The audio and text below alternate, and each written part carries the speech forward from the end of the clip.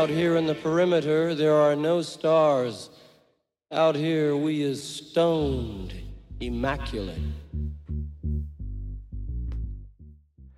Hello and welcome. This is the C86 show. I'm David Eastall and I'm with you for the next, probably 60 odd minutes. Anyway, as you know, we love a special guest. It's true.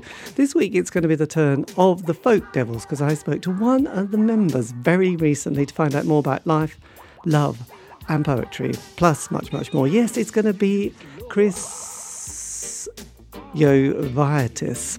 I probably mispronounced that slightly. But anyway, I did my best, and that's Chris with a K, by the way. So, yes, after several minutes of casual chat, as you do in the world that is showbiz, we got down to the very exciting subject about the early formative years. And I'd mentioned that, yes, the early 70s, I was very excited. My formative period of glam rock, and people like Gary Glitter. And from that, Chris responded. Chris, it's over to you. You get the gist. We're going to chat for quite some time. But don't worry, it's quality chat. Chris is amazing. Anyway, oh yes, and also the band have got a new EP out, which you'll also hear about, titled Forever. So, sit back, relax, enjoy. Who shall not be mentioned ever again, despite being a massive star and everybody having his records. But yes, I have to confess, I think I saw Gary Glitter at least once live. Yeah, but it was a night I saw one of the greatest ever shows I'd ever seen by the Cramps at King's College in London. But I'll give you a bit of background. I grew up, moved around quite a lot when I was growing up, but my parents loved music, and I had a steady diet of the Beatles and Frank Sinatra and all sorts, quite a sort of eclectic background of music growing up. And then early 70s, just as the kind of hormones start to hit, and, you know, being into music started to become a thing at secondary school. David Bowie happened. And I can remember distinctly that very famous appearance of his on Top of the Pops, on the which used to be on a Thursday back then. And the next day, everybody was talking about David Bowie. Sort of Bowie, glam rock, all that kind of stuff. And then I really got into The Who. You can probably hear bits of that in some of the Folk Devil stuff.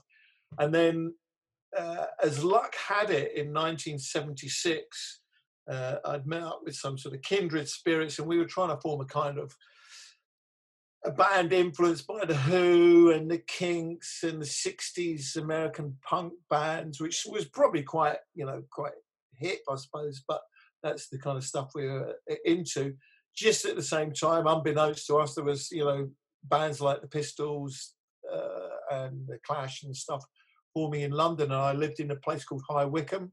I don't know if you know it, but it's about 30 miles outside of London, between London and Oxford, but it had a pub called the Nag's Head, which was on the pub rock circuit, and it was promoted by a guy called Ron Watts on a Thursday night. And I'd started to go and see bands in early 1976 there, and then the last band before he took a summer break was Eddie and the Hot Rods in like June or July of 1976. And the first band after the break was the Sex Pistols. And that was genuinely a kind of life-changing evening. I sort of knew what I was letting myself in for, but obviously hadn't really seen or heard them before that. And and I was just really, really lucky that within walking distance of my house was a pub that put on all the top first-generation punk bands like the Clash, the Damned. I think they did the first headlining gig at the Nag's Head. So I saw all that, and that was my real musical education. So I'm I don't listen to a huge amount of punk rock anymore, but I mean, it was a really, really big deal. And then that led on to loads of other sort of stuff out of that. That was, that was, if you like, the roots are there. I'm basically an old punk. Yes. And when did you think When did the guitar appear in your life? I think that was probably. I seem to recall there was a pal of mine who had a copy of Ziggy Stardust, and of course, back in sort of like early '70s, uh, owning an album was a big deal. I mean, you bought them one at a time, and it took weeks to save up for one when you were still at school. And I went round his house, and he had a Woolworths electric guitar and a little amplifier and stuff like that. And I thought, well, let's give that a go. And there was a guitar I think my dad had tried to play, so I started playing on that. So I don't know, probably about 13 or 14, started to pick up some sort of rudimentary chords, and then sort of it would have been probably about 75, first time playing with other people. So sort of mid-teens, and then started playing in a band. And the first gig I did was in 1976, and I don't know how much of a story, but this is sort of, we were High Wycombe's first punk band called Death Wish, and we did a gig in a place called the Liston Hall in Marlow, which is down on the Thames, quite sort of stockbroker belt-ish. We supported a hippie band, but we went full on punk, and I just came on, insulted the audience, and it was virtually right. They had to get the police in at the end. That was my first ever gig, and I think I was lost thereafter, because it was such an exciting, bonkers thing to be doing. We weren't very good, no doubt. But I mean, we gigged fairly regularly, and because, again, the High Wycombe connection, and Ron Watts, the promoter, he gave the local bands a chance to play, supporting bands like Generation X, XTC, pretty decent bands, and actually even to the stage of the town. Also, you kind of got a bit of experience under your belt really, really quickly, playing with, to a crowd and the rest of it. And we did okay, and that was really, from then it was sort of, like eventually thinking I need to move into London if I want to take that further. Yes, well, that's quite an amazing sort of early education. I don't think many people have ever had that kind of experience. No, I did expect the rest of my life to be really that exciting, what it was. I mean, I turned 18 in September '76, if that gives you a timeline. I mean, that was the perfect time, in terms of punk. If that was your kind of thing, loud guitars and shouting, basically, if that was your thing, it was like the perfect time to turn 18. So then what happened after that, until the Folk Devils, sort of became... It was a bit of hanging about. I mean, there was a few bands until I moved into London, which would have been about early 80s, and living in squats with other people, and there were loose connections with the likes of Killing Joke. I was very pally with I don't know if you know Red Beat. They were sort of, again, they had close connections with Killing Joke, and them, and sort of there was a whole kind of it wouldn't be low rent. It was a squat scene really in West London, through which I met Ian Lowry through that. And there was an occasion where one of our kind of circle, there's various kind of attempts to get bands going, that some were slightly better than others, but nothing really. And Ian was kind of doing pretty well. He'd had Ski Patrol in particular, and there was a pal of ours called Alex who wanted to record a demo. He was working, he was a street cleaner, but it meant he actually had a proper wage.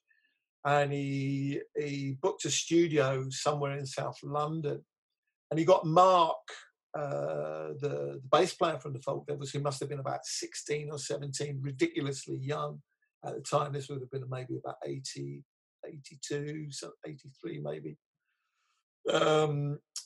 And Ian heard the recording that we made, and it was pretty basic stuff, but I came up with a really kind of pretty cool Stooges-ish kind of riff, and Ian latched on to that, and we kind of knew each other by then anyway. And I think his band, I think there was maybe a band called F the Fake or something that had Ski Patrol had broken up, and we got chatting backstage at a gig by Brilliant, which was the band that Youth formed after he left Killing Joke.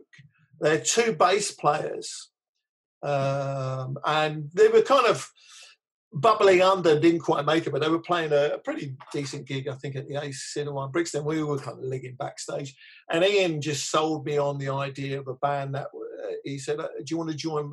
You know, I'm forming a band. It's going to be a combination of country blues and German metal bashing." And that combination, I thought, how could it fail? So it was that kind of, and Ian was, you know, fairly charming guy as well. So we kind of agreed to do something, and he got Al, who was in Ski Patrol, and then Mark, who was around, and I was living in a squat in Stockwell, and there was a room downstairs that it was set up as a wee rehearsal studio. I mean, these days, you know, kind of free property in London doesn't really come along, but there's a different times. And if you were young and free and single, you know, it was pretty. And we started playing, and it was kind of, yeah, this will work. And immediately kind of fired it up yeah, I guess Ian would have led it, and you know, he was the kind of real kind of main impetus between for the material. He had a particular vision, as he kind of always did. He was a real kind of artist. Yes. Did you sort of feel when the four of you got together? Did you feel that there was quite a lot of potential between you? Because obviously there must be thousands of bands that just go, oh, nothing happens. But then the ones that do, there must be that moment where you think, God, this is kind of, we've got something a bit better than the previous band, or one of those bands who just kind of like, well, that's it, guys, don't worry. I think pretty much at the first rehearsal, I mean, we got two fully formed songs, I think, and a few other kind of bits and pieces. But Hank Turns Blue we played at that very first rehearsal. And Ink Runs Dry, which is actually, we finally recorded properly for this new EP that's coming out, and maybe a couple of other things. But those two in particular, we were thinking, yeah, this is pretty good. And I think there was an element, Al, the drummer, had already played with Ian. He was he had plenty of fire in his belly, but he was a pretty decent drummer as well. Mark was great. He was a bit of a child prodigy, really. Mark, really good, solid bass player. I added the noise element, and Ian had a very clear idea of what he wanted to do, and we all liked what we come up with straight away. So it just became we just kind of took it from there and committed to it pretty quickly. Because the early 80s, I mean, at that point, Thatcher had been in from 1979, and there was a lot of unemployment, and there was a lot of people signing on, and there was the job seekers allowance and enterprise allowance scheme. People loved that, didn't they? And I chose to sign on.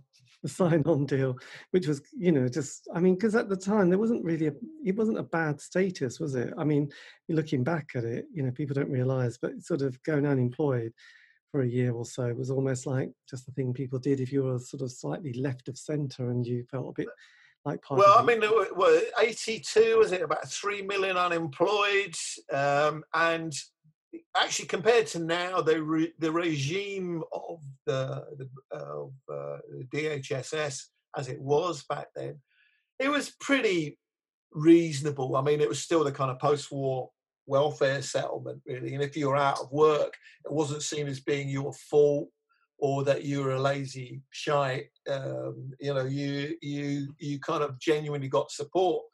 And I think all of us in the Folk Devils probably regarded the system as a bit rigged anyway.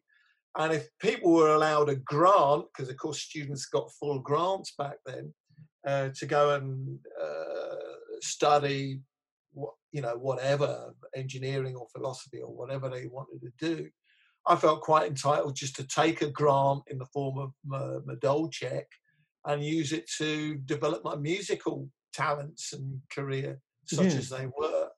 And that was pretty much, I mean, ironically, I mean, it was actually an advantage working if you lived in a squat, because you didn't have to spend any of your earnings on accommodation, on rent.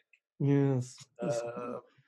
So whereas you would if you were so no, it was kind of it's a time that seems so far away now because of how loose everything was compared to how, if you like, over regulated perhaps because of the easy access people have to information and data.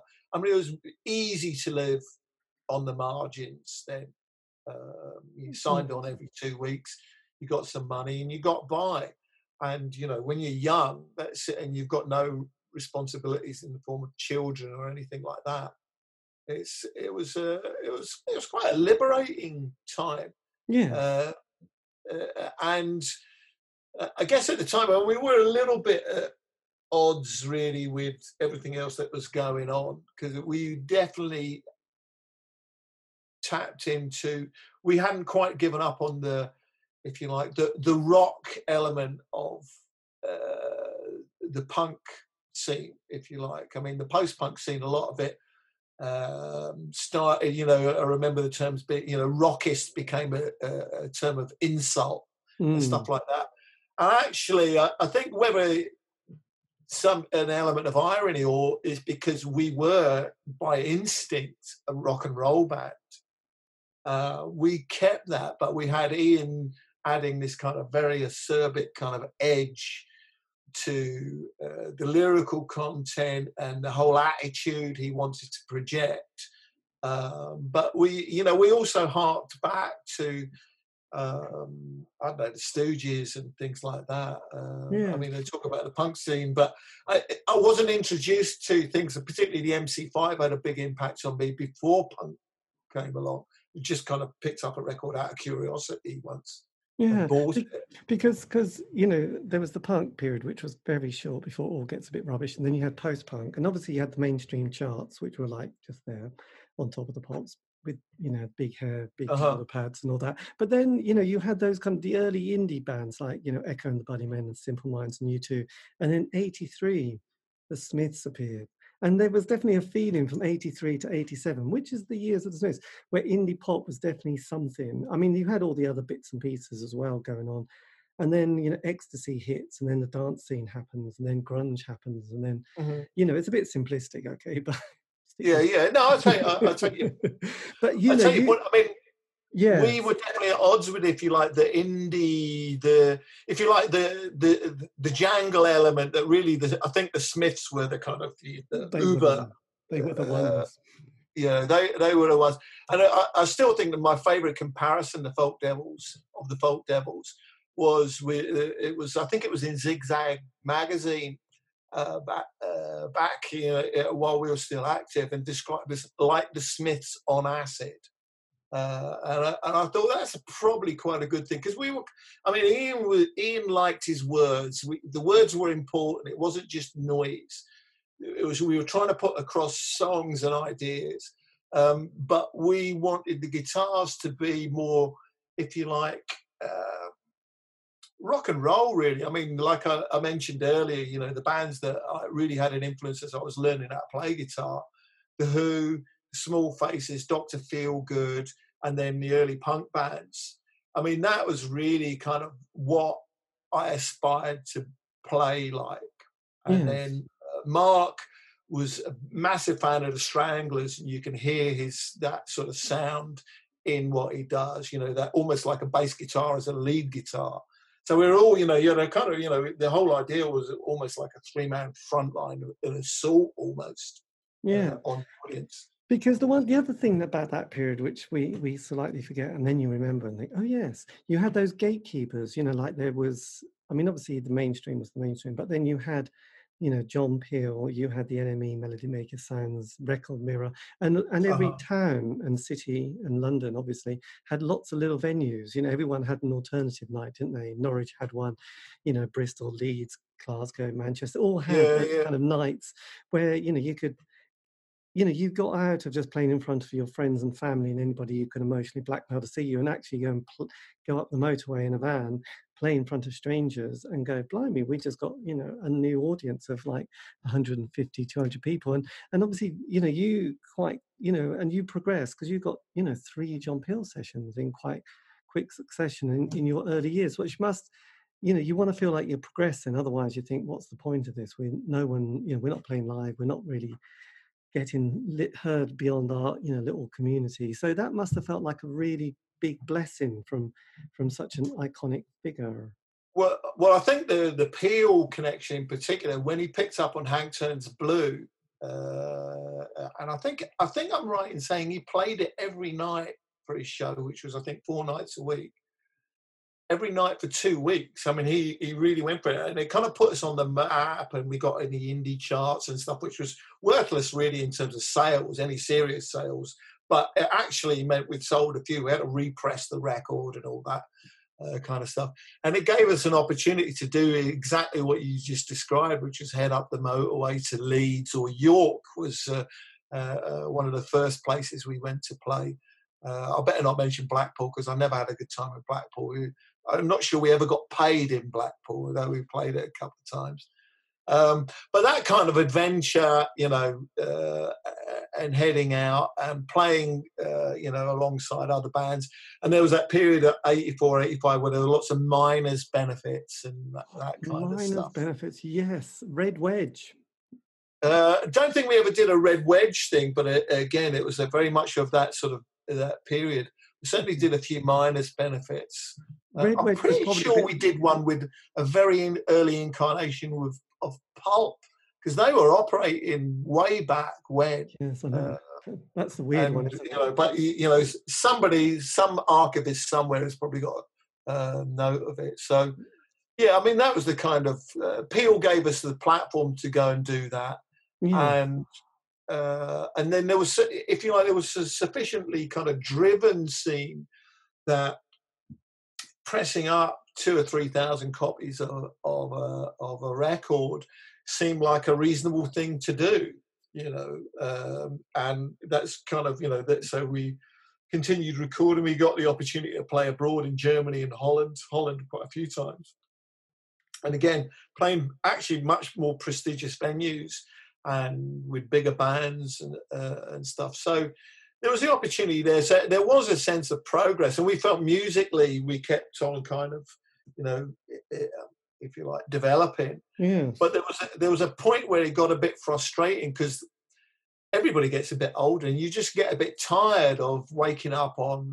a mattress on a floor somewhere, and the tensions start creeping in, and if you don't get that sense that there's something coming, and we didn't help ourselves. We weren't particularly good at doing the networking thing. We were our own worst enemies, and there was a period when I think quite a few people expected us to kick on to the next level, but we never really did. And part of that was really kind of the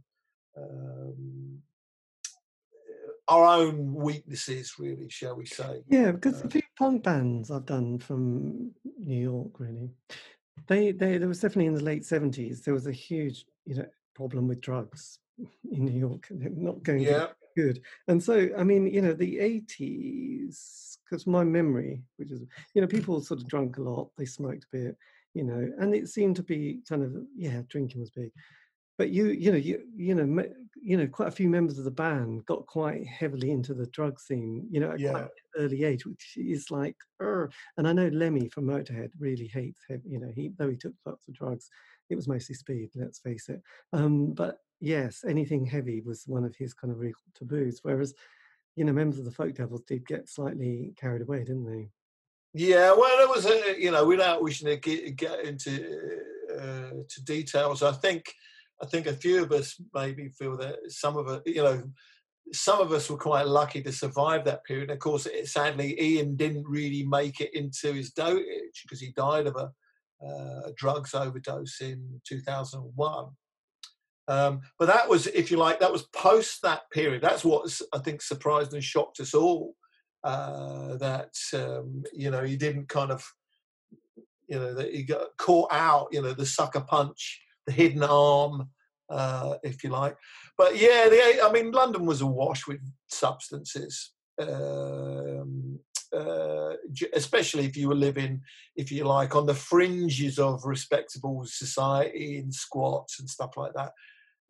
And there was, it's, I guess, quite a hedonistic time without sort of, I don't know, almost as a reaction. I think for a lot of people, they're looking for ways to make life a little bit more bearable, perhaps, for themselves. But I mean, whatever the reasons, I'm loath to kind of explain why people do certain things too much.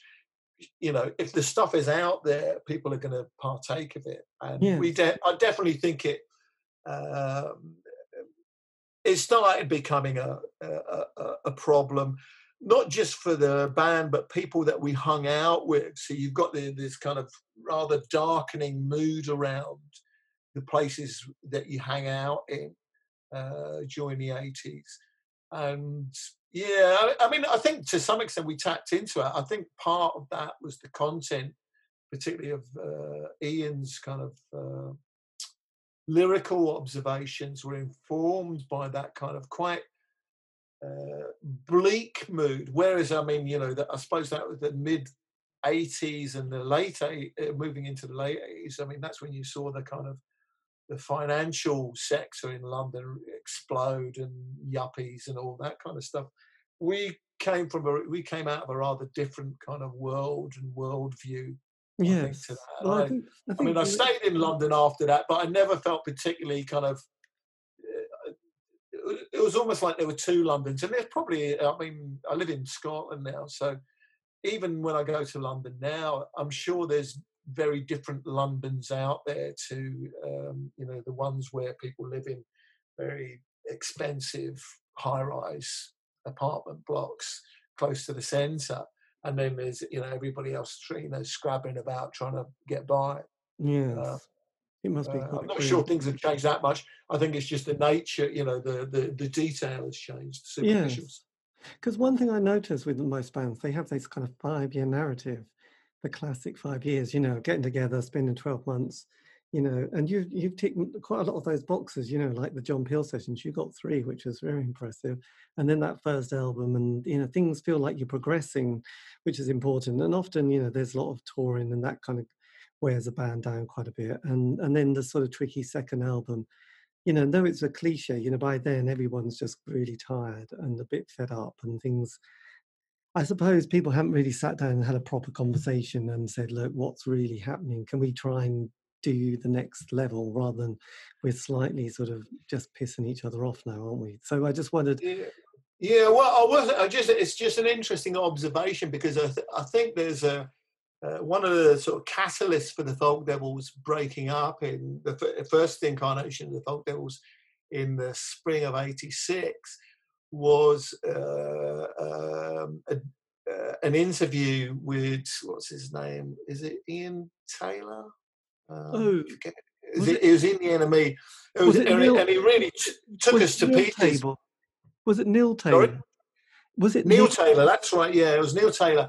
And he really, he laid into us something rotten, but it was almost a piece that could have been written about any band at the kind of level we were operating at, which is like, there's not a lot of, if you like, material reward for what we're doing.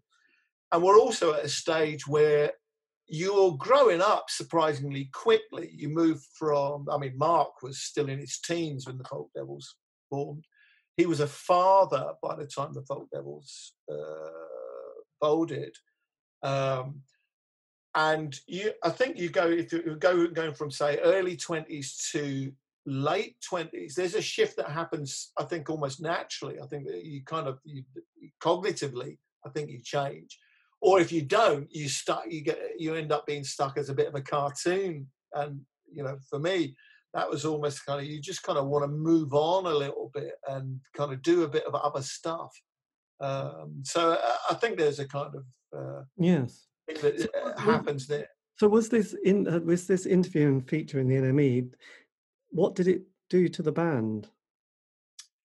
I think it set us against each other. I mean, you know, we didn't help our cause. Neil Taylor was very late when he turned up. Ian was very drunk and quite aggressive towards him. And there was a lot of tension between that Neil picked up on in the room. I mean, some members of the band still haven't forgiven him for writing it. I've been thinking, well, he's a journalist. What do you expect? His job is to write a story. It isn't to tell, you know, it's his story. And it's almost like he was looking for a band to highlight the kind of slightly ludicrous nature of being in a band, if you like, at that time, and especially at that level where you're not really kind of making money. So, I mean, it depends on who you speak to in the Folk Devils. I mean, you know, I just kind of thought it's water under the bridge. But I know somebody posted a sort of scan of the interview on Facebook or something maybe a year ago, and not mentioning any names, but I mean certainly a former member of the band got pretty upset about it, because it's like a bit of a sore one, because you know we were, you know, and I think from my point of view, I think we just weren't grown up enough to handle it. But that's my own personal kind of view. Because at that time you had management, though, didn't you? With yeah, I mean, it took place in our manager's office. Nick Jones, who kind of ran a label called Carbon, which had the Scientists and World Domination Enterprises, and ourselves. And yeah, I mean, it was just, I mean, in the end, it was a mess. You know, I guess, you know, to that extent, I'd say we were pretty authentic because we weren't really sufficiently self-conscious about what we were doing. We were, you know, I think there's an element. I mean, you know, sometimes I think a band can get lucky that, you know, something hits it, but we didn't really have any great strokes of luck apart from the fact that John Peel picked up on us. That was our big kind of, you know, yes, I know. But we weren't really smart enough or cold-blooded enough to really take that opportunity. I know. But you were signed, or you released on Situation 2 Records. Well, that was the Mark II version, and that was really, and that sort of led into the King Blank project and stuff, where Ian had this relationship with Situation 2, Beggars Banquet, and then there was the Mark II Devils that released sort of one EP, and that's John, the current drummer, and Nick, who'd worked with Ian before. So it was a tangled web being woven. And again, I've spoken with John about this, and I think one of the problems with the second incarnation, he told me a story of a guy who travelled a long way to see one of their first gigs, and he asked if they were going to be playing any of his favourite songs, which were songs he knew from the first lineup. And Ian had turned it into a kind of ground zero thing, and there was no oldies in there at all. And I think John says, in retrospect, there might have been a bit of a mistake, because what you want to do is really build up a legacy under for want of a better word, a brand name. But I mean, Ian wasn't really into that. Each project had its own particular identity, and the Folk Devils, when they reformed, were nothing really like the first Folk Devils. It was not just a different lineup, it was a different thing musically going on. It was much more, I mean, just as fiery, I would say, but much more of a sort of genuinely post-punk kind of sound. Possibly. So going back to your Mark I the Mark One version. There was you, Alan, Mark, and Ian. That's right. Did you have a moment in then '86 where it was like that? There was kind of a moment, and Mark One finished, and then Mark Two started. Yeah, where basically we'd had a very we went to Holland. We played some great shows, but we had a really disappointing recording session, which kind of used up what remaining money we had. And we came back and it was a bit lackluster.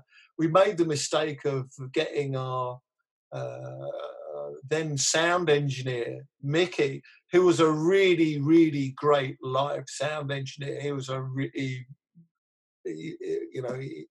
he knew what to do when you were playing in front of an audience in a hall. And we thought, let's do this and take him to the studio that we had in the north of Holland, the bleak north of Holland in winter. And it just didn't happen, really. It was all a bit lackluster. And again, maybe a lack of maturity. Not at an individual level, is perhaps we didn't really quite know what we were doing sufficiently. We had some great songs that It Drags On, which we've done for the Peel session, which we still play live now. But we thought that would be the kind of, if you like, the feature track from the session. But we got the version that came out on the complete recorded works just lacks a certain something, and we never felt able to really put it out.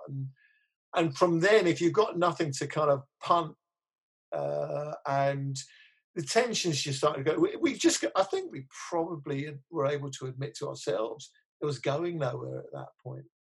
Yeah.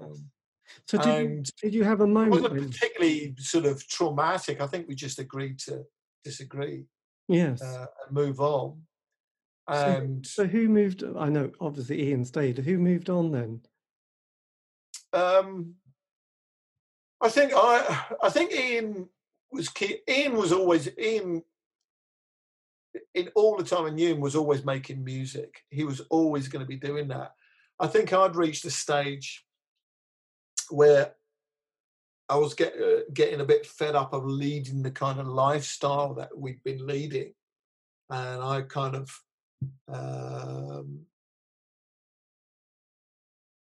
I'd really lost the kind of desire to do it, the need to do it, which I think you need, especially if you're not making real money out of it. Alan was always kind of doing his thing, but there was it just kind of, the time had passed for us. I think we'd kind of missed the opportunities. There's a kind of, if you like, it's a bittersweet thing. I think certain bands, there's a moment that they've got to seize, or else the time passes. Because we're talking about, fundamentally a music that has to be, 20 or 30 years on, you listen back. But at the time, that scene was all about being contemporary. It was about being now. And there was a real sense of you do the right thing at the right time, and you'll get an audience. But if you don't, if you don't get the audience that was there for you, they'll move on to something else. And I don't think we didn't really get it together. So I don't know if it sounds like a sort of, I didn't regret it at the time. I was just kind of, it was a thing to move on. I think I probably learned more from being in Folk Devils about kind of personal relationships, especially working relationships. That stood me in good stead in everything else I did after that. But Ian wasn't going to stop anytime soon. I just needed a break. I'd had some health problems, lifestyle-related health problems, but I decided I just wanted to actually feel okay when I woke up in the morning, rather than nothing actually as dramatic or as glamorous as it might be implied. I just had, I was eating bad food, drinking too much, and all the rest of it. And I just wanted to kind of make myself well. So getting out of playing in bands was a good thing. Of course, I went back to play with Ian back in '88 after the Folk Devils Mark II folded. I'm not sure what the story was there. It was a relatively short-lived kind of episode, The Folk Devils Mark II. And I actually went to see them, and I loved them, actually. I was quite surprised that I went fully expecting to loathe them. Yes, but actually I was really impressed. I really liked what they were doing, and there's still an element. I really loved what Ian was about. I kind of, latched onto that. But I don't know what. And then I think he still had the deal with Situation 2 Beggars, and he had the King Blank, and I think they were really interested in him as a solo artist. So he came up with the King Blank name. And formed a band to make an album. He'd done a couple of tracks with the Screaming Blue Messiahs, produced by Bill Carter from the Screaming Blue Messiahs, which is the first single. And then, who were a big deal at the time. I mean, the first lineup of Folk Devils supported the Messiahs, sort of, I think, was it University of London Union, somewhere like that. And you've put a band together. You got the money to go and do an album, and that was ironically, I think I probably enjoyed that experience of working with Ian, the King Blank experience, as much as anything. Making that album, and I thought it was a really great band that we kind of cobbled together. Again, I thought this could really go somewhere. Ian's writing was really, really strong at that point. But the record company didn't really want to get behind the band. They wanted Ian, so they kind of fizzled out. And again, I had a big falling out with Ian when we came up to record sort of what became the follow-up. And rekindled a friendship with him later on. But that was if you like, the last serious attempt to work with him. Yes. So was that was all around the early 90s, wasn't it? No, I think the King Blank album was 88. And I think we'd started recording stuff that ended up on the second album, the King Blank 2 Ian Lowry Group record. I'm on 2 tracks on that, and I think on one of them I mixed down so low you wouldn't know I'm there. Yeah. But it was precisely at that point where Ian and I had a falling out, actually. But I won't, no point in talking about it, really. It would be too bad. But yes, but that was kind of the moment, that session was the last time you kind of recorded with him, and that was the late 80s. I mean, we rekindled our friendship. Actually, he moved up to Scotland. I moved up to Scotland in '91 to complete my education. I went to do a degree in Stirling and lived in Stirling. And by '93, I'm guessing, he perhaps 90, maybe even 97, certainly '93. He was staying in Leith in Edinburgh. And we'd sort of been in touch. We became really good friends. We went out drinking, and Ian certainly knew the pubs of Edinburgh surprisingly well for somebody who'd not really spent that much time there. And got very fond memories of my time when, I'm still here, but hanging out with Ian, because it was nice. It kind of, left our friendship intact. Because one of the things about being in a band is there are times when the relationships are so intense that you forget that you're friends. Yes, tricky. And there's a kind of poison that creeps into them, and it's just nice to have that relationship. So, that's kind of, if you like, a bit about my relationship with Ian. I don't know what that says about the music. But. Yeah, but did you? I mean, for that decade, and then the next one, until you sort of get back into the Folk Devils. Did you? Was the guitar put to one side, and you just went, right, I'm just going to get on with the rest of it? For a while, when I committed to studying, I mean, I always hung on to my black Stratocaster, and occasionally it would be wheeled out at maybe a jam session or whatever. But almost I kind of really just put music to one side until late. I concentrated on my studies, and then I did a doctorate, so that took up plenty of brain space. And I mean, there was the odd thing where there was a few old friends. There was a band. Actually, during the summer, I came down to visit my mum, brought my guitar down, and we did some music, even did some gigs. There was a band with a guy called Pete Lewis. He used to follow the Folk Devils about, called Fast Babies was my favourite name of his. And we did a couple of gigs and a couple of sessions. And again, I was attracted to working with him because he was a good writer. He wrote interesting lyrics and songs. But since the turn of the millennium, this midlife crisis of sorts, I've played music fairly constantly since then.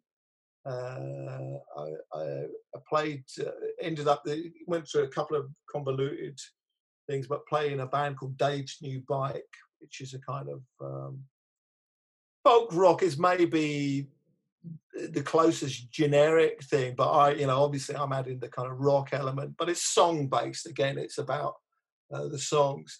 So again, we've actually made a couple of albums, got some airplay and that kind of stuff. So working at a decent level where the quality is reasonable enough to get airplay. Even Six Music, Mark Radcliffe professed himself to play one of our things on his show. So I've kept going. Did he produce one of the John Peel sessions? He did, yeah, he did. And what was quite touching is when the reissues came out, he played Where the Buffalo Roam the week it came out. And he actually sort of, if you like, recanted, if you like, what he described as the sad story behind the Folk Devils. But he really, he spoke with great fondness. So, I think it was the first one he produced. It was quite interesting. So he seems to notice, thankfully, whenever if my name's attached to something, at least he plays it. Yes, it's good. So coming up to this strange year. Well, the last 5 years, obviously, the Folk Devils sort of appeared again, didn't they?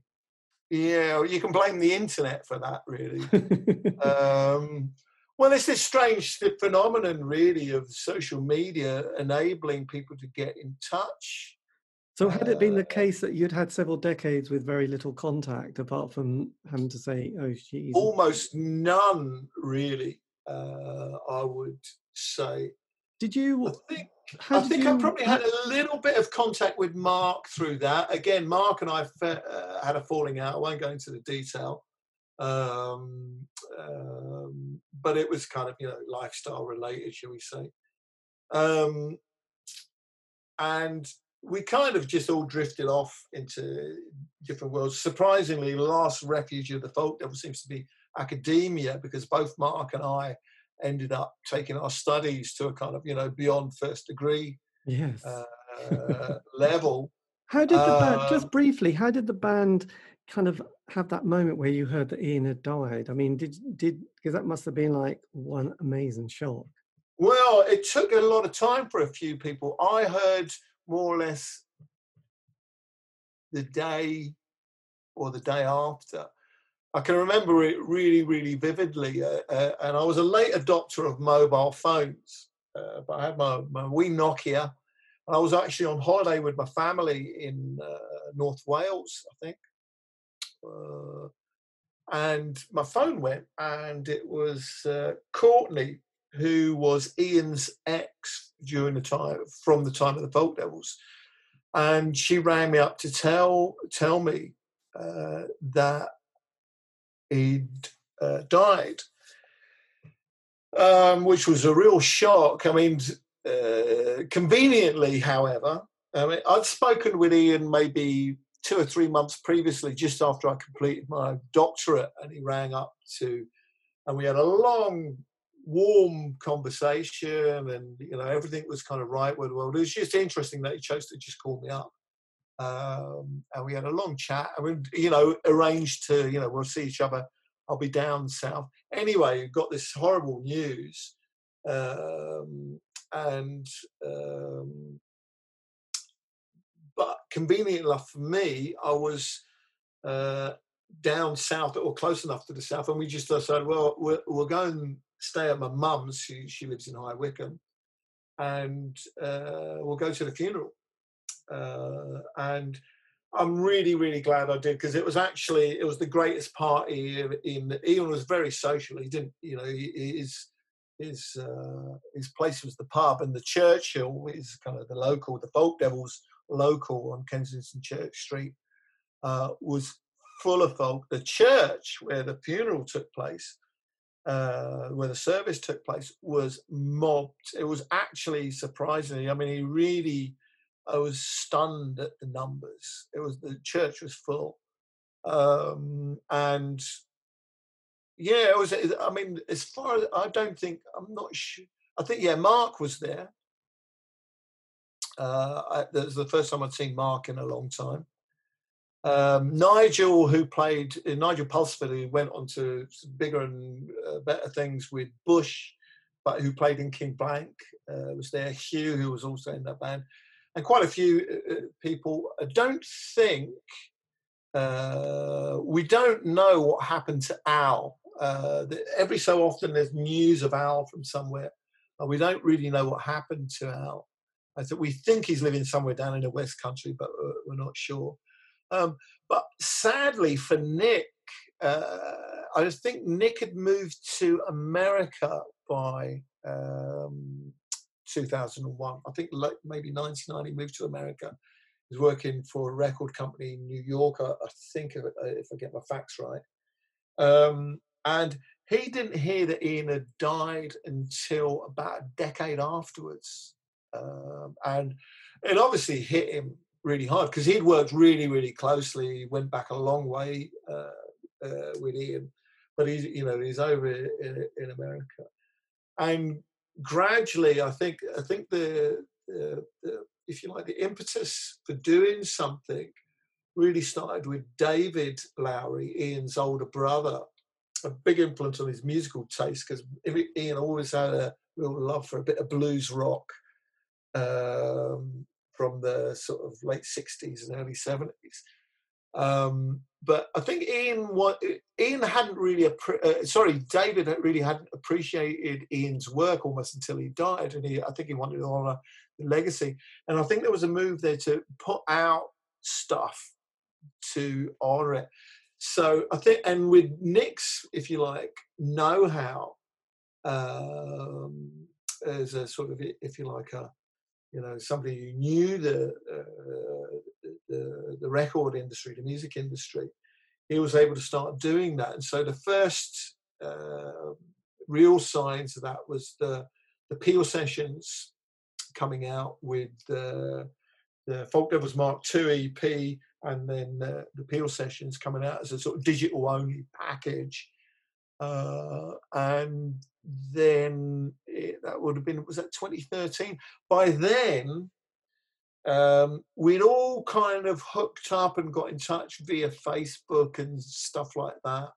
That kind of, and there was a bit of half-hearted chat about maybe playing together again, which we kind of laughed out of court.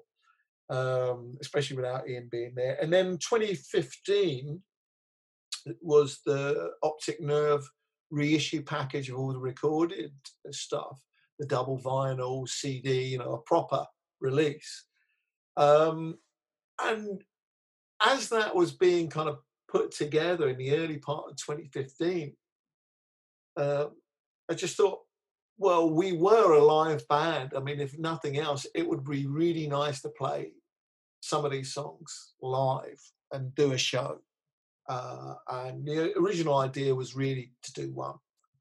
But it's a bit like that Al Pacino in Godfather 3, I tried to get it back out. Well, they pulled me back in. We did one show, and the whole setup was convoluted. We didn't really know what we were letting ourselves in for.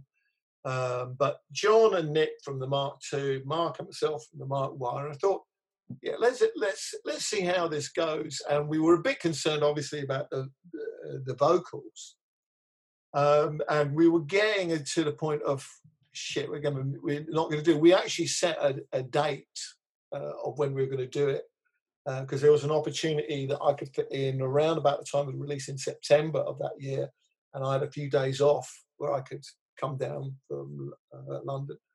And we thought, are we going to do it? And then it just happened that somebody suggested Dave Hodgson, Norm, as he's nicknamed, who we'd met before and knew Ian from way back when, but was also from the Northeast. And he came along to one of the rehearsals that we had in the summer, and we took it seriously. It wasn't just turn up and play the songs. We actually spent quite a lot of time that summer rehearsing and seeing if it worked. But we were all kind of itching to play, really, I think. I mean, I've been playing fairly regularly with this band, Dave's New Bike, so my chops were in fairly good shape. Mark had really kind of got himself together, was in a good place physically, mentally, and the rest of it. And there was a kind of really quite nice, warm coming together of people that we knew. And at the time, initially, it was just John, Mark, and myself, because Nick, although it was a bit of a schlep from Scotland, Nick was living in the States. But we kind of started rehearsing the set, and we had a couple of sessions during the summer and left it for a bit. And then once we thought, yeah, Dave, we weren't knocked out straight away, but what he had the real willingness to do the work and really learn the songs and think about what he was doing, rather than just, be some bloke in front of a band. And by the time we were thinking, actually, this could work. And then we set up, if you like, Nick had been kind of playing along with all the stuff. I mean, essentially the first gig was just all the old stuff anyway. So all you need to do is kind of get the records out and relearn the parts. And Nick came over, we did the rehearsal, and then we did this show in... is it Dalston somewhere? The waiting room. One of the worst load-ins, I can remember that. We had a shit ton of gear, and it was one of the worst load-ins ever. But it was quite a big event. My wife and my eldest son, who really likes the Folk Devils, that's his kind of thing anyway, that kind of edgy sound, came down from Scotland. And my wife said possibly the most telling thing. We did okay, actually. We had to turn people away because it was such a limited space. But, people, and we did, but she said, you know why it was fairly quiet, the reaction of the first few songs? I said, no, why? I said, because people were surprised that you weren't shit. And it kind of, and we felt we acquitted ourselves more than well. And actually, even before we'd done that, we'd had an offer of another gig later that year with the Membranes up in Preston at the Continental, Preston with the Wolfhounds and the Membranes. And to be frank, that one, the rehearsal was the sound check. We insisted, well, we'll do it as long as we get a really, really long sound check so we could get the songs kind of fired up. But, I mean, we're not talking, it's not prog, it's not particularly complicated. And if, and we've got a lot of faith in our rhythm section, if you like, to hold it all together. And it was just a huge amount of fun. But we also felt, actually, this is pretty good. We really thought, I mean, a bit like my wife, wow, it's not shit. And You know, because if it had been, we would have done one gig, had a drink, and that would have been see you later. But there was a kind of, if you like, the fire was rekindled. Dave's a very creative kind of input member, and the chemistry worked. In some ways, it might have worked differently if Ian had been there, and there was, you know, Nick and myself. It would have worked differently. But you know, in some ways, Nick and I formed a much more of a collaborative relationship. And I've always liked the sort of that twin guitar sound. I just love the MC5, and I thought, well, this is the closest I'm going to get to that sort of thing. And so and Mark was the one really insisting on us being a living entity. If we're going to play, then we have to do original material. So after those initial 2 gigs, Nick lined up, I think, half a dozen dates for the following summer with the Inca Babies. And rehearsing for that, we worked up Forever, which is the first. And since then, we've started trying to kind of introduce some, you know, to become a living band, because you've got to kind of play new stuff, really, I think, and write. But, you know, I think we're all kind of, you know, it's what, you know, I think the set when we play live, which obviously, that's, you know, we were really disappointed. We had some shows lined up in June and October, which are all bit in the dust. But you know, there's, you know, plenty of stuff that's kind of familiar to anybody, you know, for those few people who really liked us anyway. But I think, you know, we're all pretty kind of interesting, creative people in our own way. And I think actually if you put 5 people in a room together with a desire, and again, it's probably a slightly more grown-up attitude than we had when we were all in our 20s and full of, you know, beer and whatever else. Yes. So look, because Optic Nerve, obviously that's great to get, you know, a label, you know, interested, and they're such a brilliant label, or he is, from Preston. Well, I think it helped that Ian had some Folk Devils records actually in his collection anyway. Right. So he was able to, yes, work on them. But then you've got this EP coming out as well in the autumn, haven't you? Is it the autumn? Yeah, in September. In September. So that's kind of new recordings with one old favourite and then 2. But a new recording of the old favourite. I suppose part of that was when we got into the studio. No, we'd wanted to do it. You know, we'd wanted to write stuff, do something new, and you know, I think. In some ways, ironic. I mean, it's not, you know, obviously not for the money, but I think we kind of all need to do this. There's a need to do it. And if you're going to do it, we were never a nostalgia act. We were never really the soundtrack to anybody's good time. You know, that's not what we were about. We were, you know, malcontents. Really, that was our shtick. Yeah. And there's still an element of channeling that anger and fury and trying to do something creative with it. But at the same time, I think there's much less anger being directed at other members of the band than there used to be. Let's put it that way. Do you feel because there's like the passing of time, you've probably got 35 years, haven't you, from those? Well, yeah, probably a bit early. Do you feel that because there's kind of a lot of people I've interviewed from that period, and you know, everyone's slightly different, but there is a few patterns where someone's done that musical kind of moment and then had to get their life together, and you know, had a few little, you know, other kind of bands, but nothing that serious, and then have got to that point where playing music again and sort of going back and sort of rediscovering that album or those songs that you played and that band, you know, and some of the mates that you had at that time, plus then thinking, well, actually I quite like playing live, it's good fun, I'm not going to give my day job up. And then recording a new EP is just another nice challenge. And I just kind of feeling that perhaps it's to do with, I don't know, if you were trying to do that like 10 years after breaking up, it would have felt like, oh, you're trying to relive your youth. Whereas now it has that feeling of like, actually, you just want to do it because you're at an age where if you don't do it now, 10 years time, you're going to be all in your 70s and it's going to probably be too late. So you might as well crack on and do it and not really worry about what anybody says. And apart from your Yeah. wife, obviously. Yeah, there's a bit of a debate, I guess, within the band about age and the use of the term old and stuff.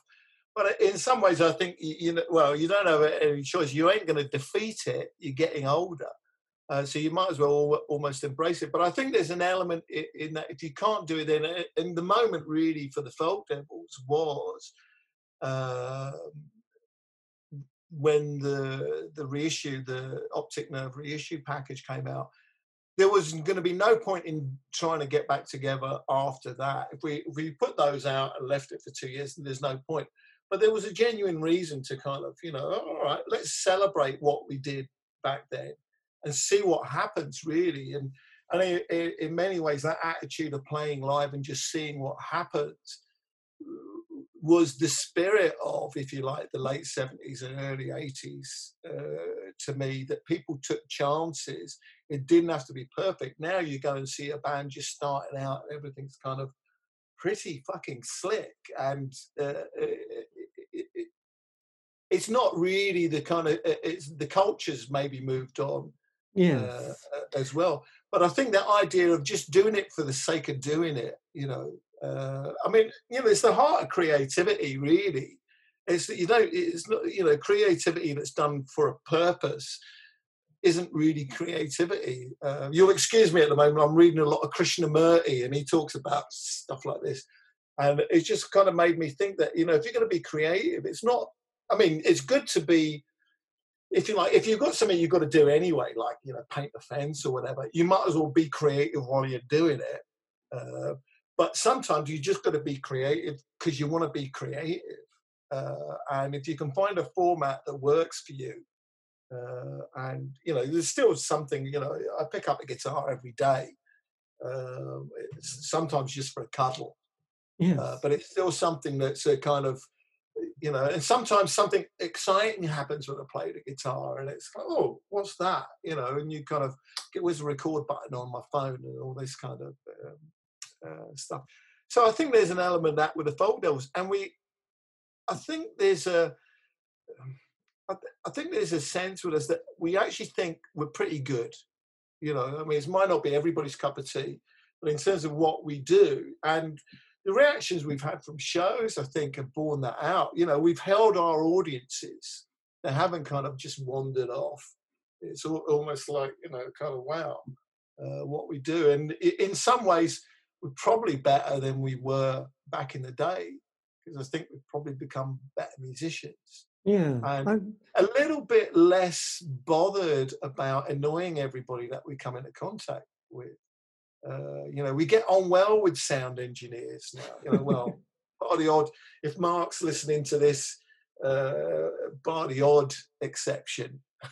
Yes, because it's interesting, because if you hadn't had this last 5 years, the archive and the legacy of the Folk Devils would have probably slightly sort of drifted, well, sort of gone. Yeah, it would have died out with the people that came to see us, you know. Yeah, I mean, you know, having the reissues, I must admit there's a few labels like, you know, Optic Nerve, Cherry Red, Fire Station, Cloudberry, who have all, you know, 3 of those are done by enthusiasts. So Cherry Red's a bit of a different operation, but it's great that they have gone back and sort of archived a lot of stuff and brought it out and put in nice sleeve notes, because I don't think of it totally as a nostalgia thing, because I've gone back and listened to things I missed the first time, thinking, because at the time you can't listen to everything, and also, like you said at the very start, you know, buying a record took months of saving up. Buying this thing was like a big gig, and you were going to play every track on that vinyl record for months, even if you hated it, because that was a lot of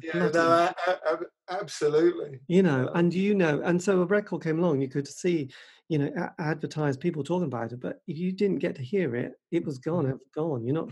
We all took a chance and bought a record because of a journalist telling you it was the single of the week or album of the week, and went, it's shit. Thank you for that.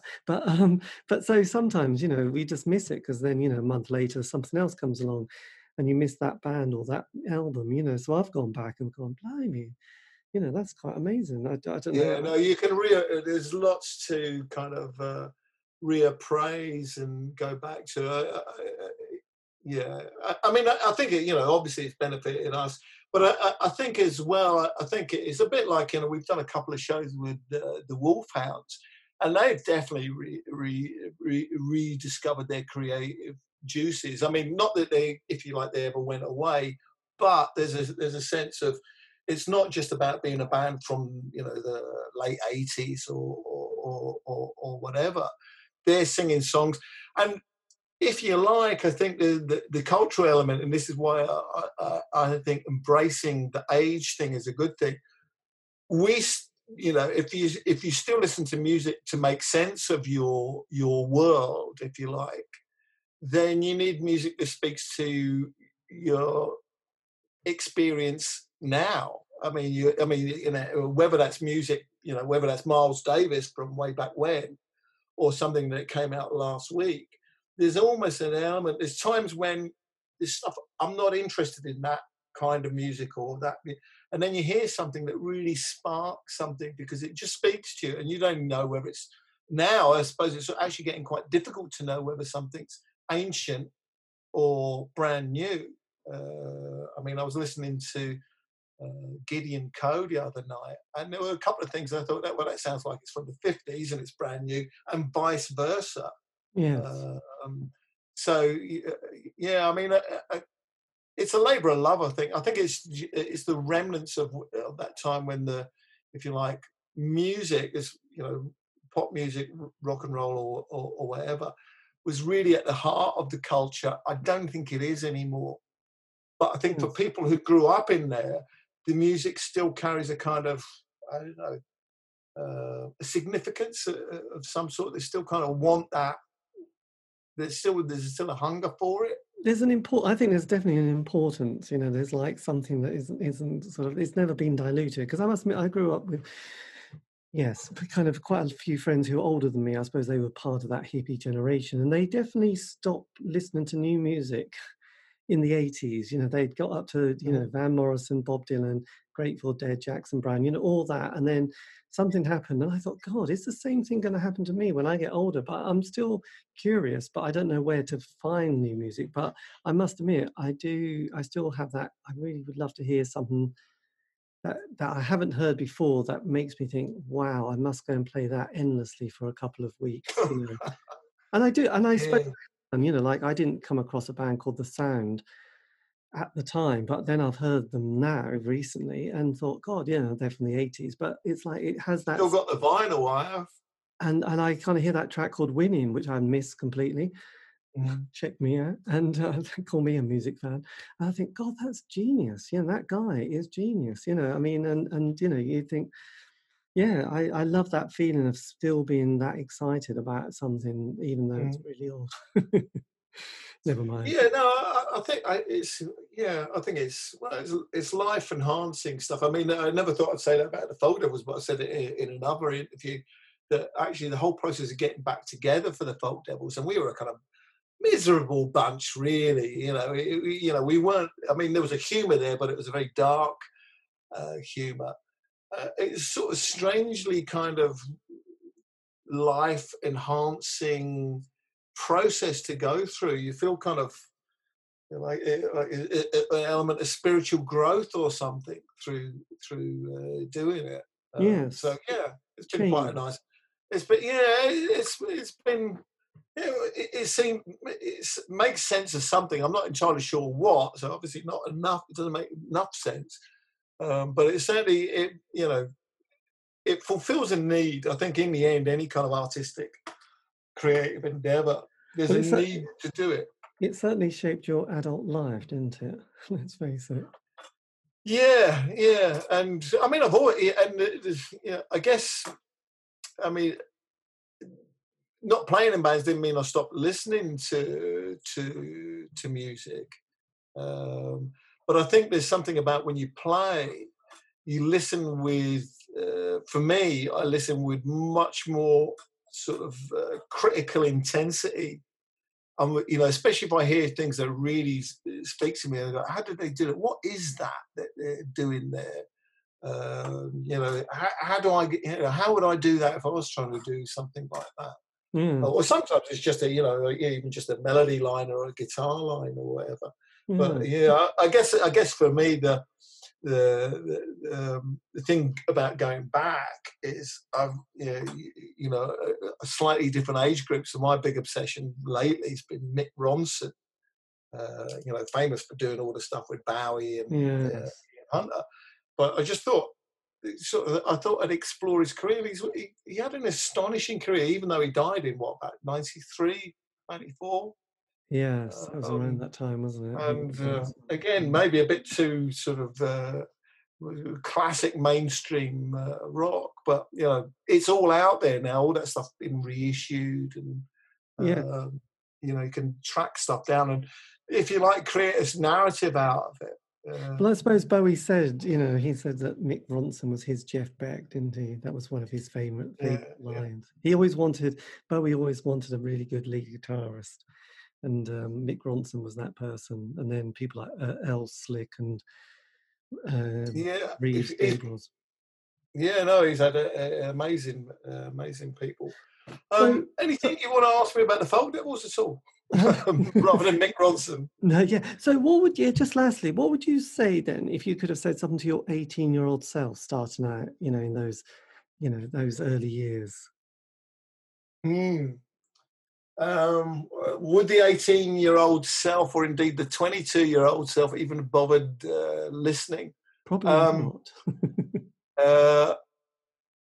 I think probably take yourself less seriously, but take the music a bit more seriously. It's like work harder at the music, but don't get hung up on the persona kind of thing. You actually relax and be kind, really. I think the Folk Devils, probably a bit of kindness would have gone a long way back in the day, but those were strange kind of times. I don't know whether that sort of covers it, but I think there's an element of, if I was speaking to anybody who wanted to play, kind of, a loud, raucous, noisy sort of band of troublemakers like we were, I think it's work harder at the music.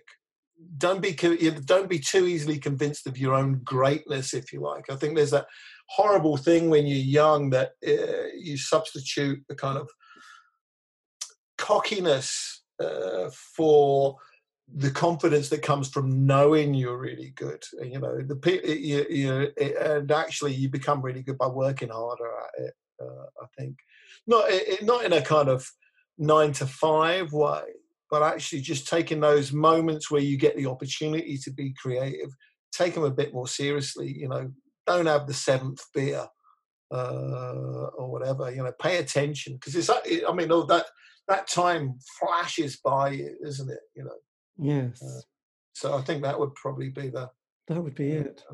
That would be good. Well, look, this has been. Well, thank you ever so much for giving me this the time for this interview. This has been brilliant. It's been a pleasure. I don't know whether it's of any use, but God, it's fantastic, and it's always good to hear. And it's great that the band, you've got this new project. Well, not the project, but the EP, and hopefully, God knows, you can get to play live again soon. Yeah, well, I think ironically, we had actually been sort of firing sketches of ideas across the internet prior to what we anticipated was a get together in June, which obviously involves a few days rehearsals, and because we probably know the old stuff well enough, so there's a chance to work on working 1 or 2 more new songs into a set and the rest of it.